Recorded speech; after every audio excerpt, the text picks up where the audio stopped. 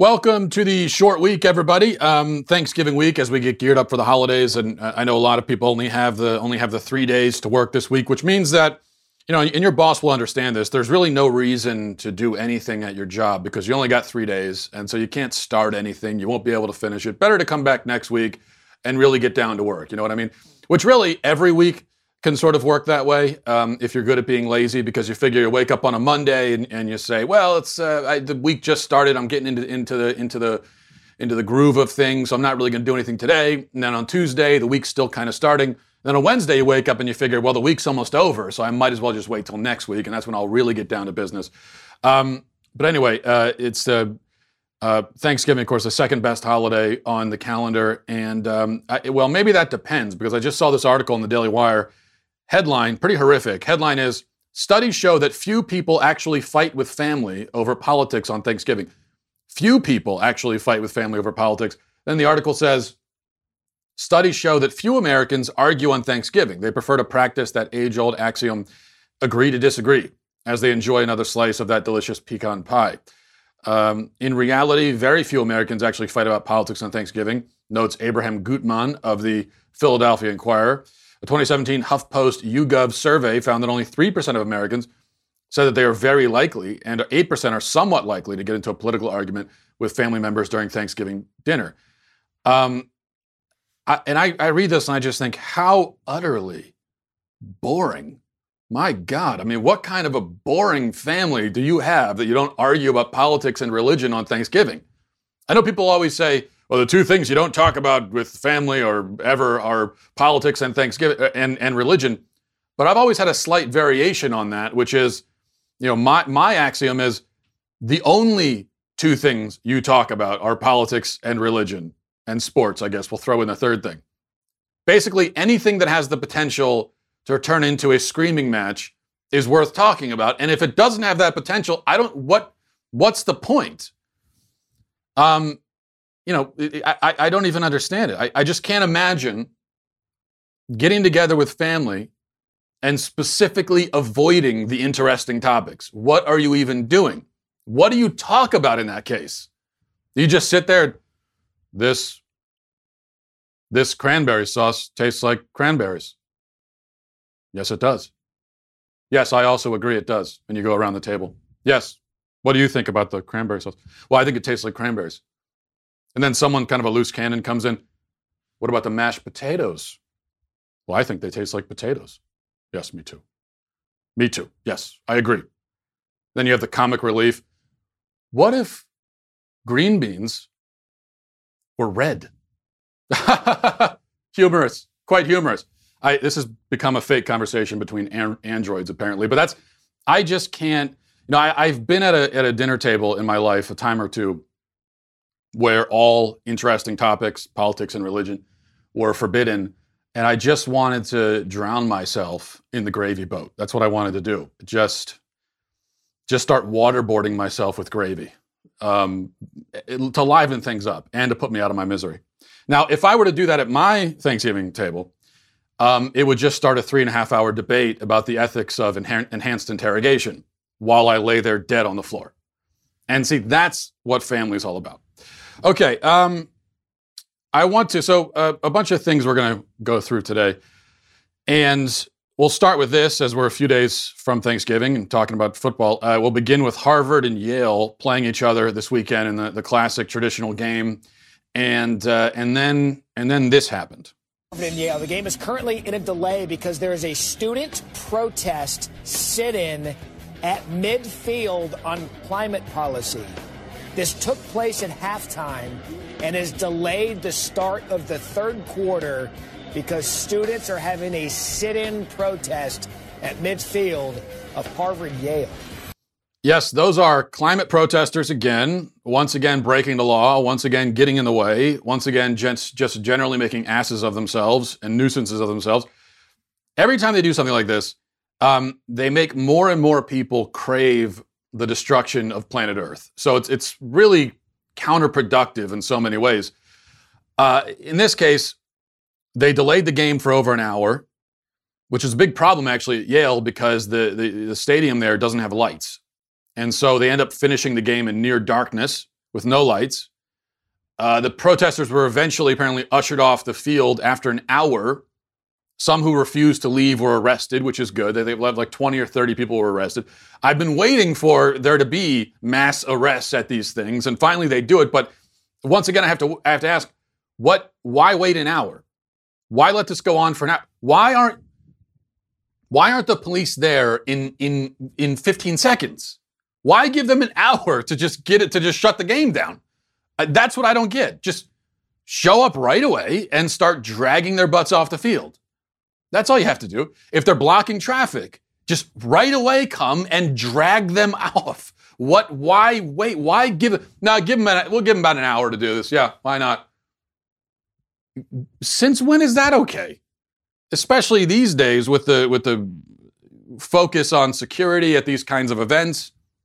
And you're just letting people camp out on the field for an hour?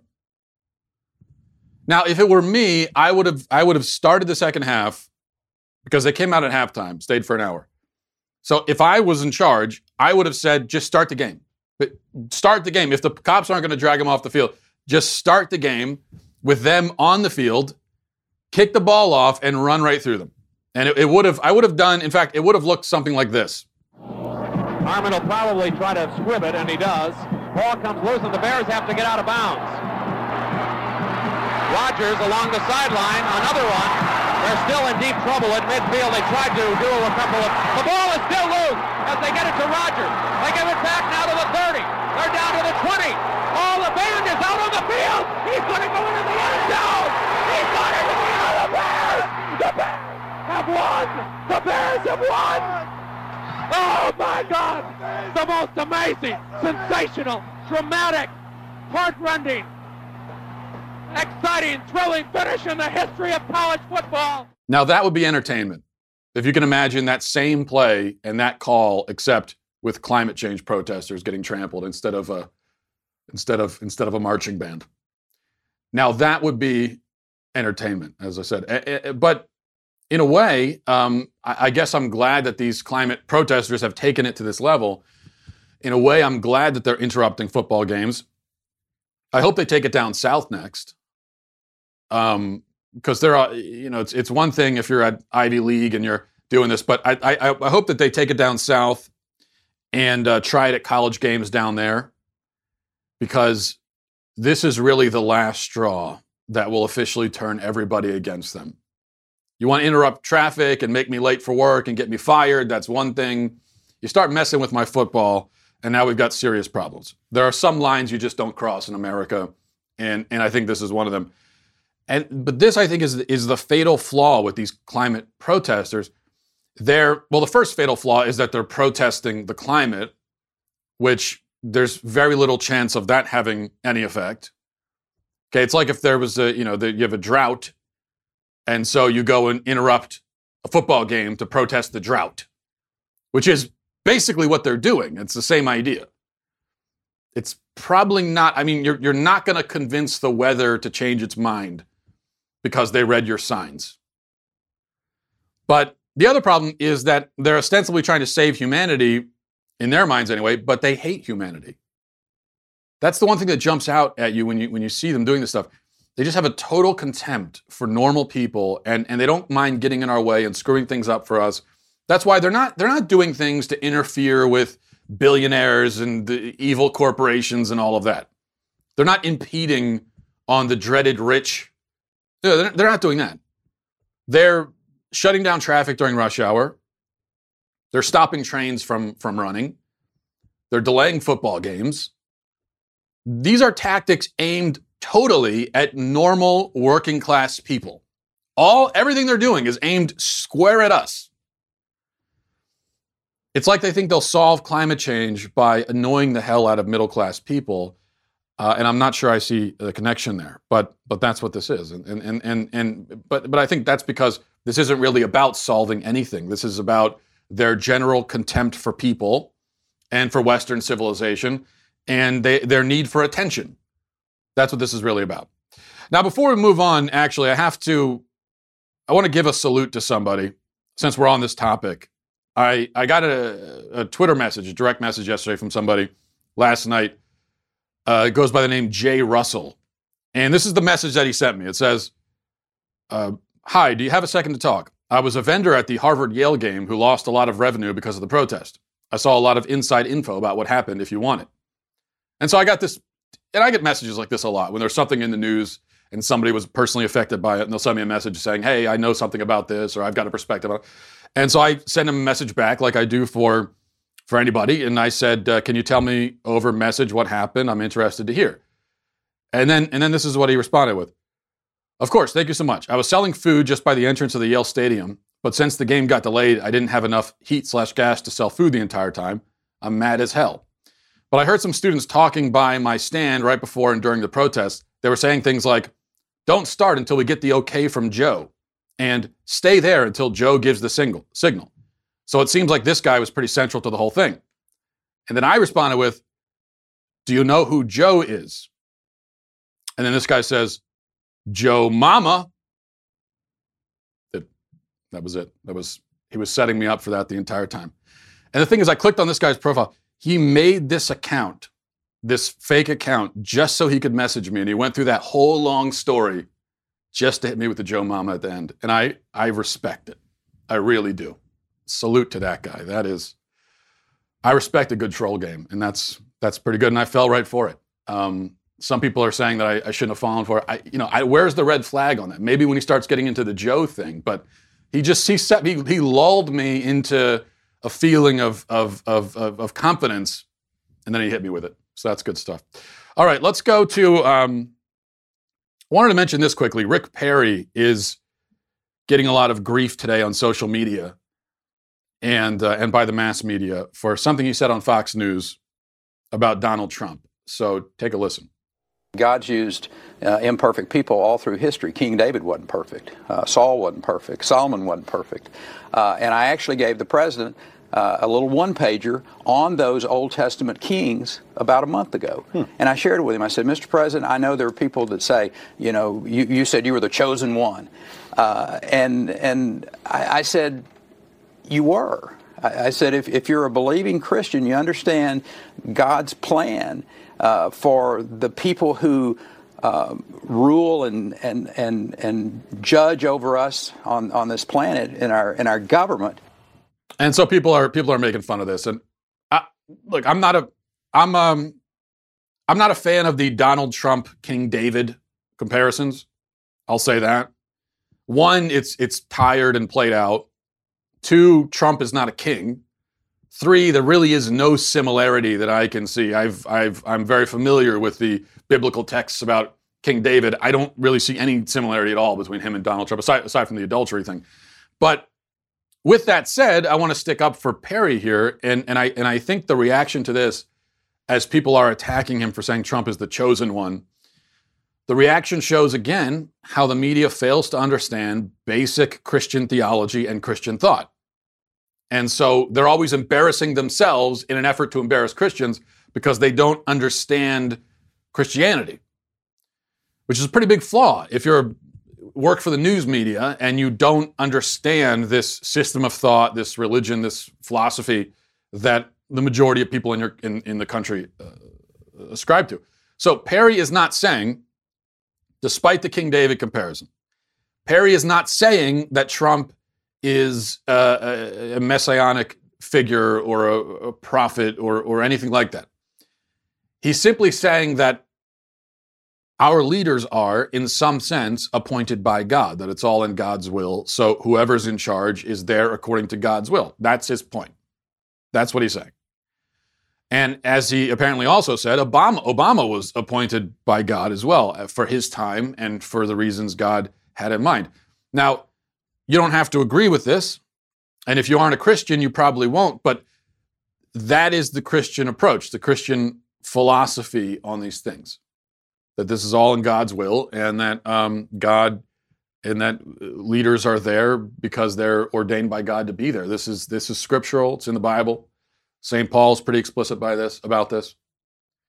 Now, I would agree that among the more fanatical Trump fans, there's been a messianic sort of flavor to their Trump support. But that, again, is on the fanatic extremes. And it is gross, it's un-American, it's unbiblical, it's pathetic, it's blasphemous, it's idol-worshiping, it's a disgrace. To see anyone make a messiah out of a political figure. I'm totally opposed to that. I hate it. It disgusts me. Yet the same was done, and this is the point, the same was done on the fanatic extremes of Obama's support. How quickly that's forgotten. So I think what we're seeing now with Obama and now with Trump is the beginning of a new era, a new trend in American politics of, on the extreme ends, turning our political leaders into prophets and messiahs. Now, that's not, I say new, it's certainly not a new thing in world history, and I wouldn't even call it necessarily a totally new thing in American history. There are people that did that with, JFK. But people didn't really do that with Bush. Okay, there was no messiah complex with Bush. There weren't people doing that. I don't think people really did that with Clinton. So if you want to call it a resurgence or something, we are seeing that now. For people forgetting that these are just bureaucrats. They aren't monarchs. They're really supposed to be our employees. They're supposed to work for us. That's the attitude we're supposed to have about them. And this is why I go on all the time about how I don't think politicians should have fans. I don't think you should be a fan of a politician. You want to be a supporter, fine. But you're a supporter, and it's a very conditional support. As long as they're doing things that you think are right, then you support them while they do those things. But if they do things you don't think are right, then you criticize them. And so we should all be fair weather supporters when it comes to politicians. This stuff you hear sometimes about loyalty. No, we don't have loyalty to politicians in this country. We have loyalty to the flag. We have loyalty to the country. We have loyalty to each other, to our families, to our friends. We should not be loyal to politicians. That's a bad move. And that's not just a phenomenon on the right or on the left. It's on both. And I find it equally disturbing on both ends. And it's interesting that in the media, they've noticed some of this on the fringes of Trump's support, and now they have a problem with it when they were the ones doing it themselves when it was Obama.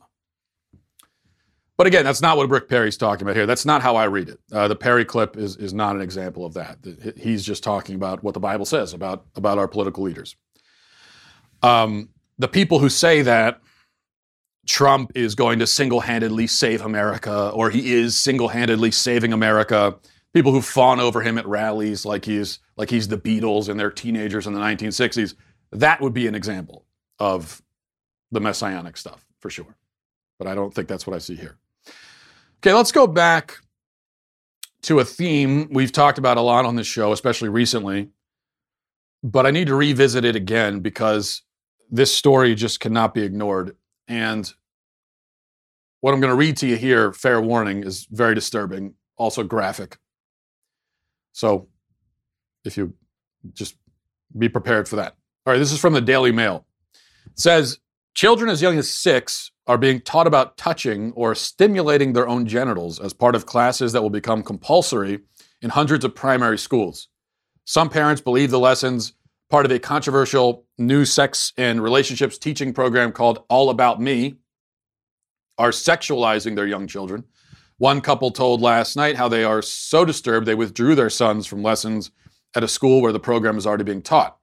All About Me is being rolled out across 241 primaries and could be adopted by other local authorities next year as part of the government's overhaul of relationship and sex education. So this is not in the United States. This is in the UK. Family campaigners and religious groups warned that vague guidelines issued by the Department for Education meant schools could soon be providing sexual material to young children that many parents would consider inappropriate. And then it goes on. I recommend going to the Daily Mail and looking up this article. It says, under a section called Touching Myself, teachers are advised to tell children that lots of people like to tickle or stroke themselves as it might feel nice. They're also instructed to inform youngsters that this may include touching their private parts, and that while some people may say this behavior is dirty, it is in fact very normal. However, the youngsters are warned it is not polite to touch themselves in public. Okay, so we get that concession at least. It is an activity that should be done alone in the bath, shower, or in bed. In the same lesson, children are given scenarios which they must judge to be okay or not okay. In one, pupils are told that when a girl called Autumn has a bath and is alone, she likes to touch herself between her legs. It feels nice. At this point, teachers are advised to remind the students of the rules about self-stimulation. Oh my gosh. I can't even read any more of this. I just, like I said, Daily Mail, a couple other outlets have picked it up. Now,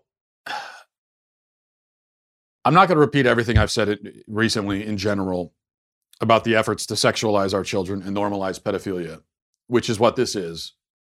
In fact, this is not just the gradual normalization of pedophilia. So, in fact, I would not call this necessarily the normalization of pedophilia. This is pedophilia. This isn't like the lead up to it. Okay, we're not on the slippery slope on the way to it. This is it. Any teacher or administrator who teaches a lesson like this is sexually abusing children and is therefore, in my opinion, guilty of pedophilia. They're pedophiles. Perhaps not in a legal sense because the law is screwed up, but the fact of what they're actually doing can't be avoided. You are sexually preying upon children. You are grooming them. The fact that you're doing it in school as part of a lesson plan makes no difference. And for any teacher who says, well, I have no choice but to give the lesson plan, well, that gets into this, I was following orders thing. That excuse only gets you so far. And there are times in life when you don't follow orders. And if the orders are go and participate in the sexual abuse of children, then your moral duty is to say no. And if you lose your job over that, fine. So in my opinion, this is just straight up pedophilia. Plain and simple. Now, this is not happening yet in the United States. This is across the pond, but we know that Europe is just a few train cars ahead of us on the train to Crazy Town. It's not even like they're in a whole separate train. They're on the same train, just a few cars up from us. So wherever they are now, we soon will be. And why will we be there? Because for one thing, this is a natural consequence of our whole approach to sex ed with kids in school. This is why I've always said there should not be sex ed classes at school. We get into the debate about should there be abstinence education or safe sex education. Neither. How about neither? Okay, we shouldn't do either one of those things. That's the wrong question. It's a false choice. You want to teach kids about anatomy? Fine, go ahead. You want to teach them the basic biological facts of human reproduction? This is how babies are made, etc. Then great. Yeah, of course you're going to teach that. That's science. That's fine. But it shouldn't go beyond that. There's no reason to go beyond that. It's not the school's job to take it beyond that. It's not their business. Because anything beyond the basic facts of human reproduction, anything outside of that, gets into opinions and value systems. It gets into the school's, the teacher's personal and ideological views about human sexuality. And really, it might even go, it gets even past that in some of these cases. It sounds like we're getting into their fetishes. But whatever it is, it's their personal perspective, as demented and dark and disturbing as that perspective is. Getting into what people should do, what they shouldn't do, what's normal, what isn't. Why in God's name should we accept or allow the schools to give those kinds of opinions to our kids? These kinds of opinion-based lectures on sexuality. Who would have ever thought that this is appropriate? What good argument is there for it? And you might say, well, the schools have to do it because the parents aren't doing it. Well, first of all, this is the problem that, yes, what this curriculum says to kids, it's true that a lot of parents aren't saying that because they shouldn't be. Okay, if you're not a degenerate, deviant predator, you're not going to say that stuff to your child. And you see, that's the issue. When you get into, well, schools have to do it because the parents aren't doing it. It's your opinion that it should be done at all. So it would be like if I said, well, there's a problem and parents aren't bringing their kids up in the faith, and so teachers need to stand up there and say, Jesus Christ is your Lord and Savior, repent and believe. The left would go insane. There would be cries of child abuse. They would say it's unconstitutional, it's oppressive, it's wrong. There's no place for it in the school. And I couldn't say, well, the parents aren't doing it, because the answer would be, well, who says it needs to be done? And besides, it's not for the schools to do. And in fact, I would agree. Now, I wouldn't agree that that's abusive or oppressive. It wouldn't be morally debased the way that this sex ed thing is, but it would be wrong. As a Christian, I would say it's not a teacher's job. It's not the place. It's not the time for them to get up there and preach like that. Now, I think you want to teach the Bible as a matter of history and literature, then I absolutely think that should be taught in school. It's the most influential piece of writing ever compiled, and so obviously it should be taught. But in terms of your personal views on religion, no, you're not passing that on to the kids. It's not your job. Same with this. So if a teacher's not supposed to get up there and preach the gospel of Jesus Christ, then they also shouldn't get up there and preach the gospel of modern sexual enlightenment. That's not okay either. It's not the teacher's place to share her religious views, and it's not her place to share her views on sexuality. And if you're taking that stuff out of it, if you're taking all the opinion-based stuff out, if you're taking all the value-based stuff out, you're taking all that's ideological out, and you're saying the schools have no place there, then you've dismantled sex ed. There's no place for sex ed anymore, which is exactly the point. Because everything that's left is stuff that you could teach in science class. Those are things that belong in biology and anatomy. And we should do that. I'm not saying that the schools should tell, sixth graders that babies come from storks that drop them on the doorstep. I'm not saying that. But there's a huge, vast chasm that separates this is how babies are made from let's teach kids about masturbation. And not only teach them about it, but encourage them to do it. But this is where we're headed. We really are. And I've been beating this drum about the sexualization of children, the normalization of pedophilia. And I've been talking about this, and I'm not the only one, but those of us who have been talking about it, we've been told for years that, you're exaggerating, it's not that bad, you're being dramatic. And look at what's happened.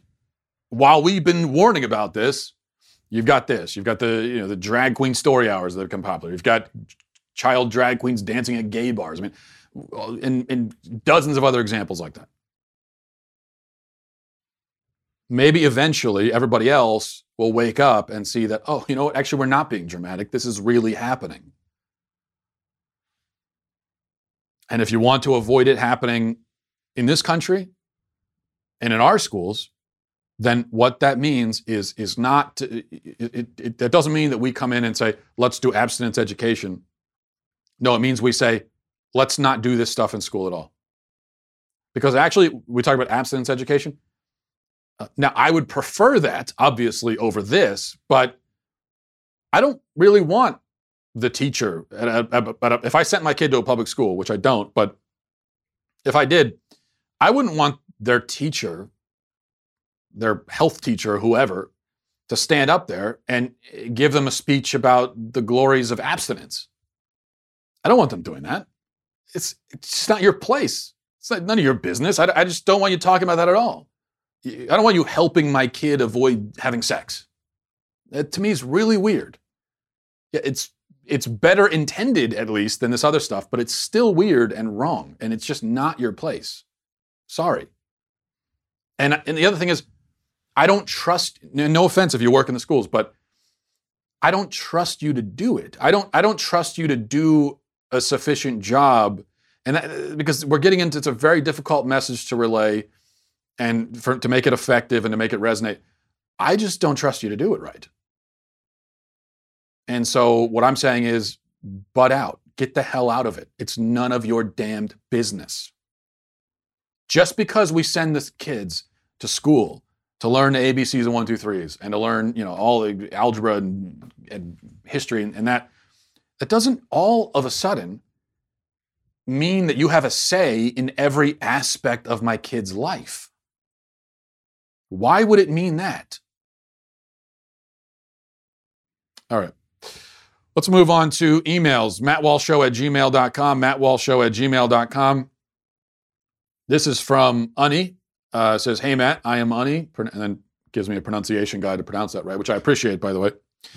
A regular watcher of your show, I want to thank you for dedicating several valuable minutes of your podcast regularly to defend the innocence and safety of our children, be it James Younger, drag queen book reading sessions in public libraries, or the issue of permitting biological boys into the female changing rooms in school. Thank you for fighting what really matters to people like me. Far too many conservative podcasts focus on the bigger issues all the time, like elections, impeachment, and Medicare for all. I sometimes feel that the focus on the big issues takes attention away from the issues that affect us most. I'm not a father, I'm not married, but I hope to experience the joy of being a father one day. Having people like you defend our children gladdens my heart and makes me look forward to being a father one day. I hope to be half as good at it as you are. Well, thank you. First of all, I think there are many people you could look to for examples on how to be a great father. I wouldn't necessarily look to me. I'm still figuring that out for myself in many ways. But thanks for saying that, and I appreciate it. I do hear, and I'll tell you why I appreciate it, because I do hear complaints from people sometimes that I don't talk enough about politics. I don't talk about impeachment, really. These, as you say, bigger, broader issues. And I don't. Because, first of all, I figure you're hearing enough about that everywhere else. You can go literally anywhere to hear analysis on that. And some of the analysis is very good. But you've probably heard it already by the time you get to me. And also, for me, those just aren't the issues that I find to be the most important or the most interesting. And I don't think they're the most relevant to your life. I don't think most people, when you wake up in the morning, I don't think you're worrying about impeachment. I don't think your first thought is about the president or Nancy Pelosi or a politician. I hope it isn't, right? Probably, if you're a parent, for instance, one of your first thoughts is about your kids. And one of the worries that you have when you wake up in the morning and when you go to bed is about the culture that your kids are inheriting and stuff like that. So that's what I find to be the most important. And you say that impeachment and everything, those are the bigger issues. I know what you mean by that. But I think, just to clarify for everybody else, and I don't want to speak for you, but I think what you mean is bigger in the sense of broader. Those are the broader issues. And they are. But I don't think they're bigger, and it sounds like you would agree, they're not bigger in terms of importance. And so, in a way, I think that I do try to focus on the bigger issues in terms of the ones that are more important and more relevant to our lives. Okay, this is from Eric. Says, greetings, oh great one. I humbly approach you and am seeking justice in this cruel world. I have been wronged. I hope that under your rule, the world will be a better and more just place. I am writing to see if there will be a law against such atrocities under your great rule. I regret to inform you that after pumping gas at a local gas station, I returned to my car like nothing had happened. Upon entering my car, I noticed a distinct smell. I came to realize that my hand had been coated in someone's cologne from previous pumping. I find this absolutely unacceptable and wonder what a punishment could be for such a horrible act. I'm not sure if this is a larger problem across America or just a local one as I live on Long Island. So someone lathered themselves with cologne so thick that it rubbed off on a gas pump and you could smell that over the gasoline? There's no reason to punish that person, I'll just say. They've already probably suffocated from their own fumes or suffered brain damage, which will maybe explain a lot over up there on Long Island. I don't know. So this is one of those self-punishing infractions, I would say, but I'm sorry you had to go through that. Dear glorious leader, this is from Simon. With all the rules you have talked about chili on your show, with all the times you've talked about chili on your show, I don't think you've ever given a ruling on whether chili dogs are appropriate, which seems like a big oversight. As the theocratic chili authority, how do you feel about them? How does cheese play in? This is one of those questions that haunts me, frankly, and I did avoid it. I got a few emails about it, and I decided to finally just answer it. On the one hand, I enjoy chili dogs. On the other hand, can you make the case that putting chili on a hot dog is an act of desecration? I think you could. Is it not blasphemous to treat chili like a mere condiment? So I settle on a compromise, Simon. I say that, I look at it like this. If you're going to dump a $90, if you're going to put red wine in your pasta sauce, you're not going to put a $90 bottle of wine in the pasta sauce, right? You're going to put a $7 bottle of red wine you picked up, at the bottom rack at the liquor store into the red wine, into the pasta sauce. And you aren't, and under my regime, this will be a matter of law, but you're not going to take a high quality bourbon like Woodford Double Oaked or Blanton's or Baker's or even Four Roses Single Barrel and put Coke in it, put soda. You're not going to do that. You're going to drink it neat. You're going to drink it with ice. Those are the two appropriate ways to drink it. And so I think it's the same thing with chili and hot dogs. If it's real chili, if it's good chili, and you put it on a hot dog, then that of course would be treasonous, and you would be deserving of, and in fact will receive death for that. But if we're talking about canned chili or some abomination like that, or let's say in fact you're at someone's house and they serve you chili, and they put the chili down in front of you, and you look at it and you see black beans, and you see corn, and you see way too much tomatoes in there. So it's like this tomato-based corn and bean soup that they're trying to pretend is chili.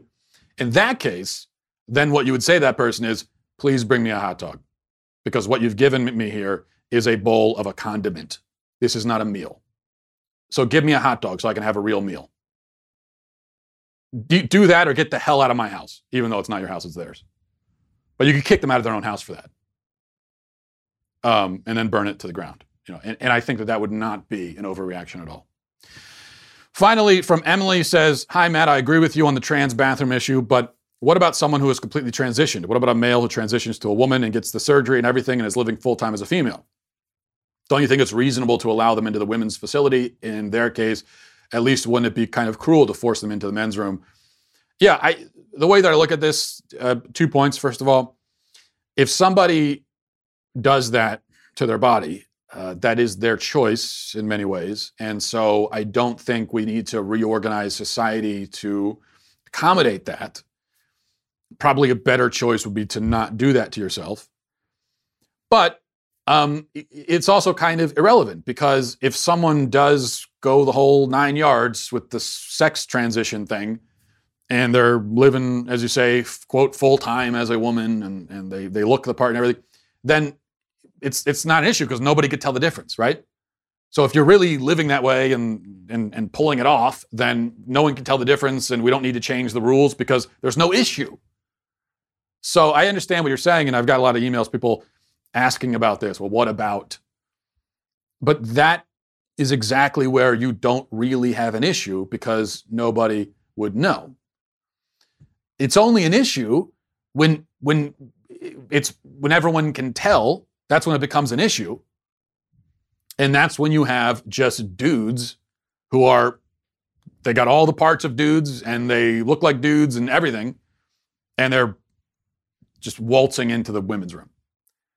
So when we start changing laws and policies, it is specifically for those dudes.